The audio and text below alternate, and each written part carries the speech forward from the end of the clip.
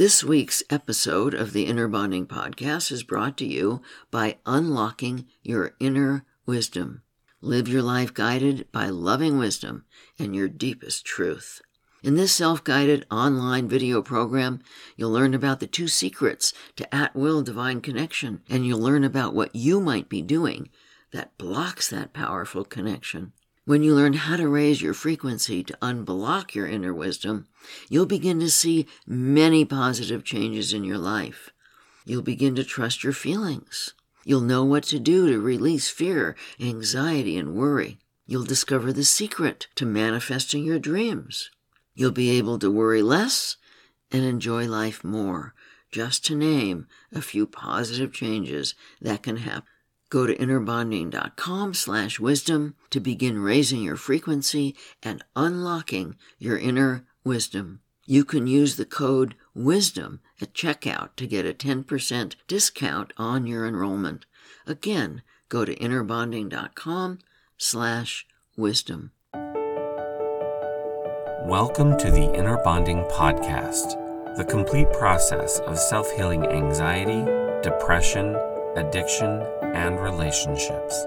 You can find this podcast along with many others on our podcast website at innerbonding.com/podcast. Now here is your host, Dr. Margaret Paul. Hi everyone, Dr. Margaret Paul and Dr. Erica Chopich here with the Inner Bonding Podcast. Today we want to speak to the importance of learning to listen. Once again, Erica came up with this topic and the title, and here is what she wants to share about it. Magic is our ranch cat. Actually, she's more than that. She's also our house cat and our friend.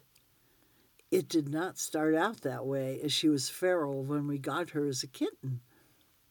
She grew up in our barn, and now at the tender age of 9, she has a fabulous relationship with my mare, Princess Leia, and with all the barn team, and with our dog, and with us. She has full run of the house and ranch and is extremely affectionate and playful with everyone she meets. It wasn't always this way. It took her time to gain trust in people after being feral. Magic has a vocabulary of at least 30 different vocalizations that I've counted, and she also communicates with facial expressions and endless tail movements. Even though I don't always understand everything she's saying, somehow we seem to understand each other. And I realized one day that in being a cat, her communications are far more subtle than our dog, Pippin, or any of our horses. Even when she asks to be fed or wants to play, she communicates it to us in very small, subtle ways, and this has taught me to pay attention. From Magic, I have learned that listening is more than a skill. It is an art form. It truly is a cat's cradle to hear the delicacy and the subtleties of what she communicates to me. The same thing is true in our relationships. Do you take time to pick up all the subtle communications that someone gives you? Or are you more interested in speaking and being heard? Speaking to Magic has little effect on our relationship, as she simply ignores me. I have found that this is okay because it's not my job to lead her verbally. It is my job to learn from her by listening. As I was working to help Magic integrate into our family, I was obsessed with getting her the perfect cat toys. Once I even bought her a fake fish that lays on the floor, and if she walks by it, it begins to flop wildly on the floor.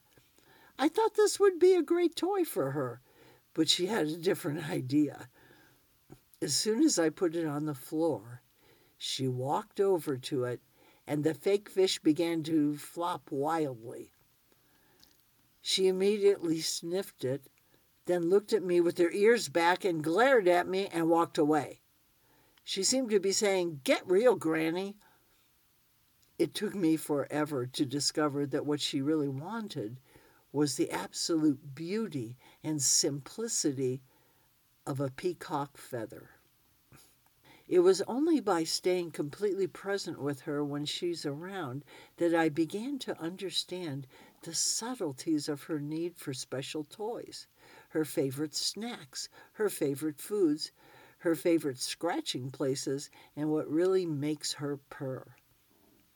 My speaking to her had little impact on our relationship because she was, in fact, feral to begin with and was never raised with the sound of the human voice. The other choice she really likes is a flat toy that sits on the floor with a ping pong ball inside that she can bat around and around in its track. She also uses that same toy to communicate a need to me. She will sit in the center of the toy and stare at me till she gets my attention. And this is my cue to take her a little bit of catnip. She communicates what she needs to me by sitting in a certain place, in a certain way, with a certain look on her face that says, "I'd like my catnip now, please." I have observed over the years that magic communicates differently with different people or animals than with me. For example, she likes to headbutt me and mark her scent directly on my skin. But with Margaret, she'd rather kiss nose to nose. With my mare, Princess Leia, she likes to arch her back and rub up against Leia's leg, and Leia always responds by dropping a mouthful of hay on her as though she were attempting to feed her. She communicates with Pippin simply by touching nose to nose and then slapping him on the forehead, which he loves. She clearly has different subtle relationships with everyone she meets. The trick is to be such an observant listener that you're able to interpret her likes and her dislikes. Magic has taught me how to listen, how to observe, and how to communicate with my energy and not my words. And that is truly magical. Some years ago, renowned singer and social activist Alanis Morissette, who's been a big proponent of inner bonding, gave a keynote talk at the Emerging Women Conference in Boulder, Colorado. She invited me to attend, and I was delighted to hear her speak. Instead of giving a monologue, she had a dialogue with Tammy Simon, the CEO of Sounds True, who interviewed her. The dialogue was about relationships with self, others, and God. One of the topics she spoke about was how important it is to her to have connection with people, which she can't do when they don't listen. Alanis is originally from Canada, and she said she was so surprised when she first came to LA to discover that, unlike in Canada, people rarely listened. She found people talking on, and when she did speak up, they often interrupted her to go on and on again. Being a highly sensitive introvert, she struggled with what to do. She tried speaking up more, but finally settled on being quiet and then choosing to only be with people who listen, who want a true dialogue rather than a monologue. If connection with others is important to you, then you need to cultivate the art of listening. Are you a good listener or a poor listener? When the other person is talking, do you really hear what they're saying? Or are you focused instead on what you want to say? Do you offer true, heartfelt responses to what the other person has just said, letting them know that you really hear them and get them? Or do you go off on something about you? Do you ask questions to deepen the conversation with the other person?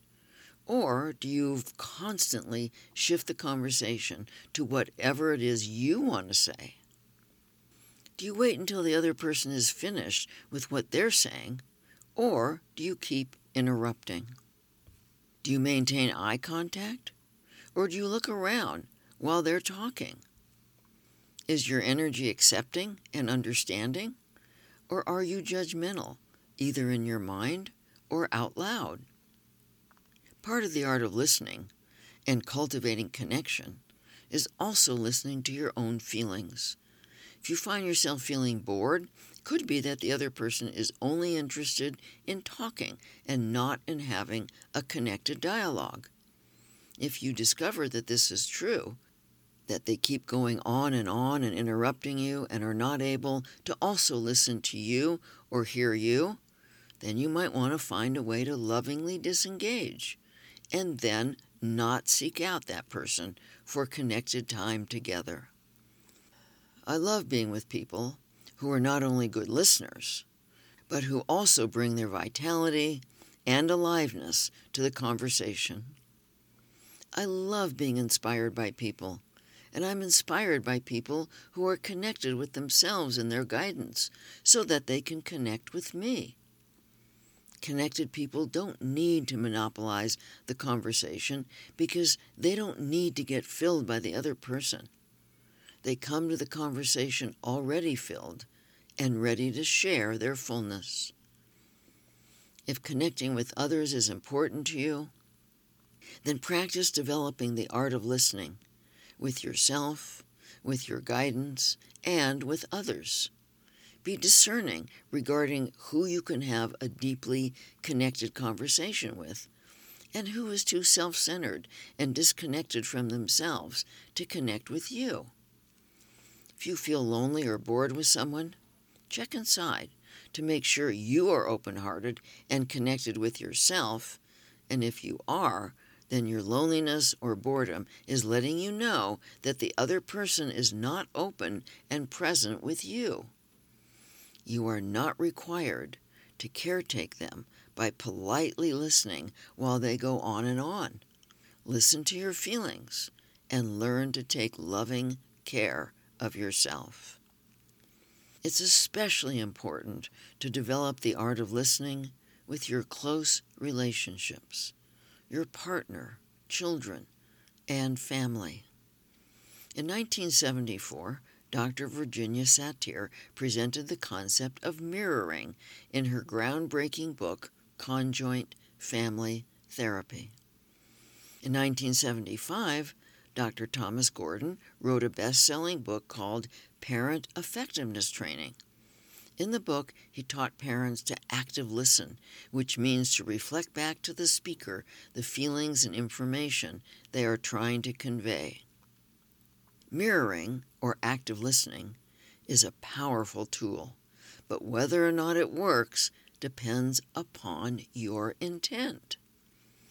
If you are active listening to another with an agenda to get them to see what they are doing wrong, or to get them to listen to you after you listen to them, then your intent in listening is to control. The person you are listening to can easily pick up the energy of control and will get angry or go into resistance. Listening with the intention to control backfires and creates confusion in communication, especially with a partner and children. However, active listening from a true desire to understand another's feelings and point of view can be magical. When you listen to learn and understand rather than to control, you give the other person a great gift. We all want to be heard and understood. While it is our responsibility to hear and understand ourselves, our own feelings and needs, and take loving action for ourselves, it also feels wonderful when someone we care about hears and understands us.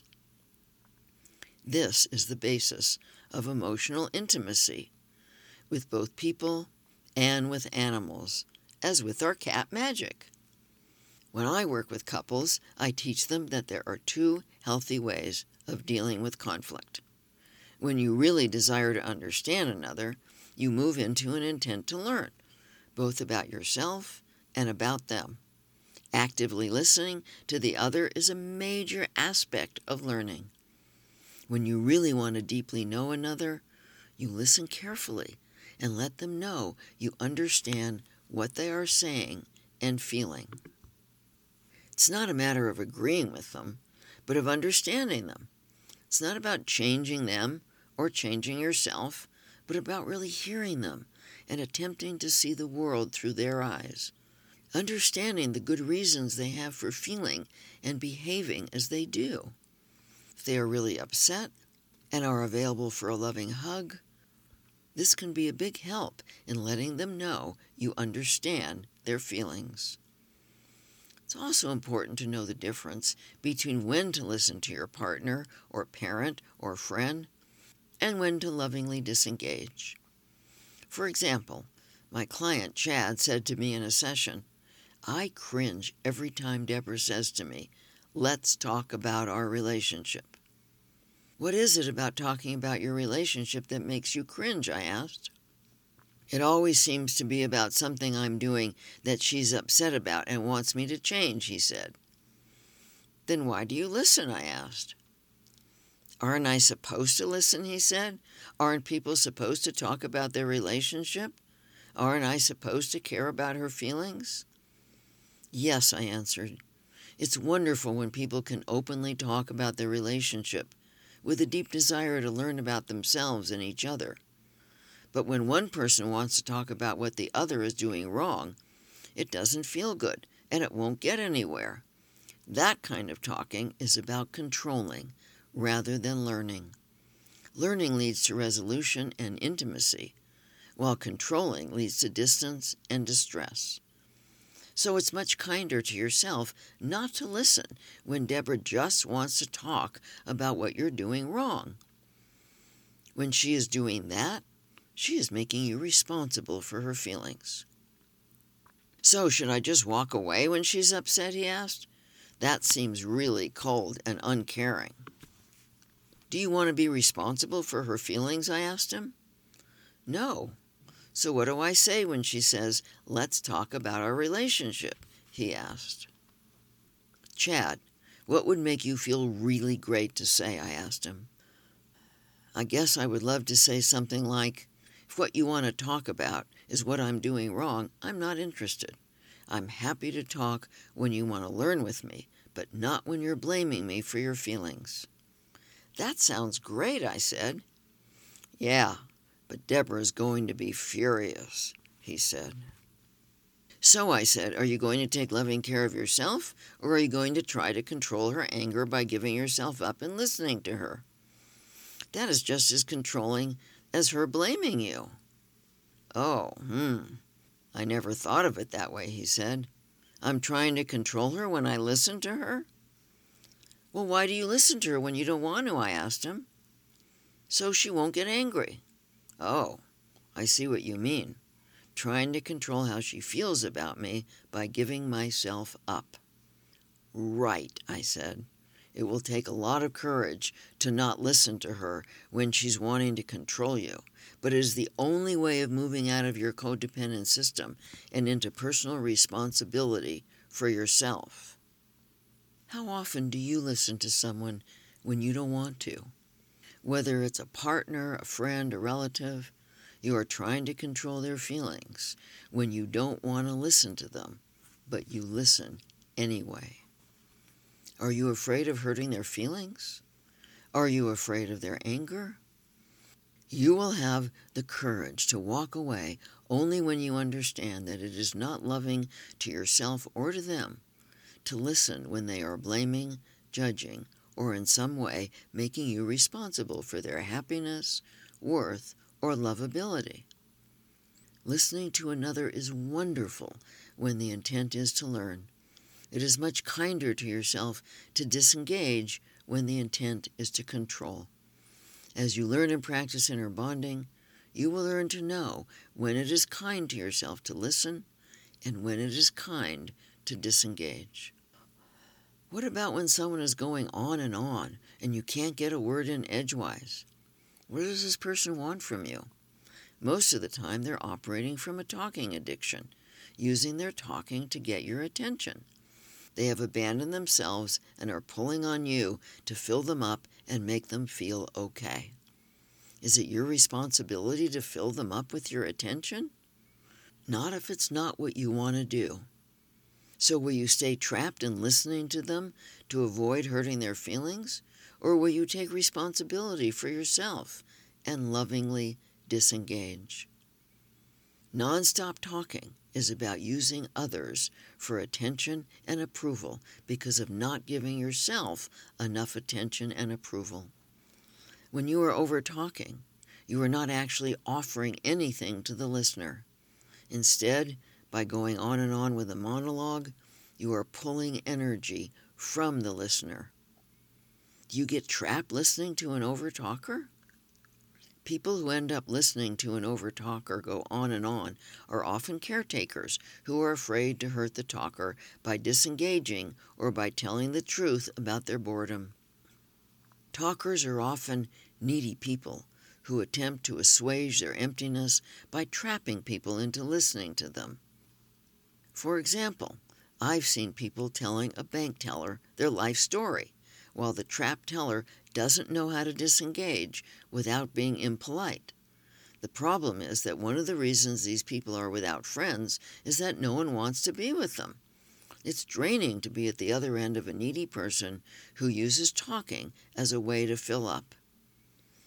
If you are addicted to talking, perhaps you believe that you are being interesting when you go on and on about yourself. However, you might reconsider the truth of this belief if you find that many people avoid you. Most people will not tell you the truth, that they feel tired, drained, and trapped in your presence, and bored by your talking about yourself or going into excruciating detail about something that holds no interest for you. Not wanting to offend you, people just stay away rather than speak their truth. They don't answer the phone when they know it's you, and they find any excuse to not spend time with you. It's not that they don't like you, it's that they don't want to be used by you to fill up your emptiness. What do you do when you're with a person who goes on and on with a monologue, barely taking a breath between sentences? Are you more concerned with not hurting their feelings, or with taking loving care of yourself? Do you smile and nod, pretending to listen while seeking a way out? When there is a breath between sentences, do you continue to engage in the conversation, only to have them continue to go on and on? Do you look around, acting restless or impatient, but continue to listen? Do you tune them out, thinking of other things, yet stay in their presence? How do you feel when you do any of these things? Trapped? Irritated? Bored? Pulled on? Angry? Invisible? You might want to explore why caretaking the talking addict is more important to you than taking care of your own feelings. What is the fear behind the caretaking? Why would you ignore responsibility for your own feelings? Perhaps you just don't know what else to do. If this is the case, here are some suggestions which you can apply to any situation when you feel trapped, bored, or pulled on. If the person is someone you are not connected with, like someone you just met at a party who cornered you, interrupt them, smiling compassionately, perhaps tapping them gently on the arm, saying, "Excuse me," and walk away. You don't owe them an explanation.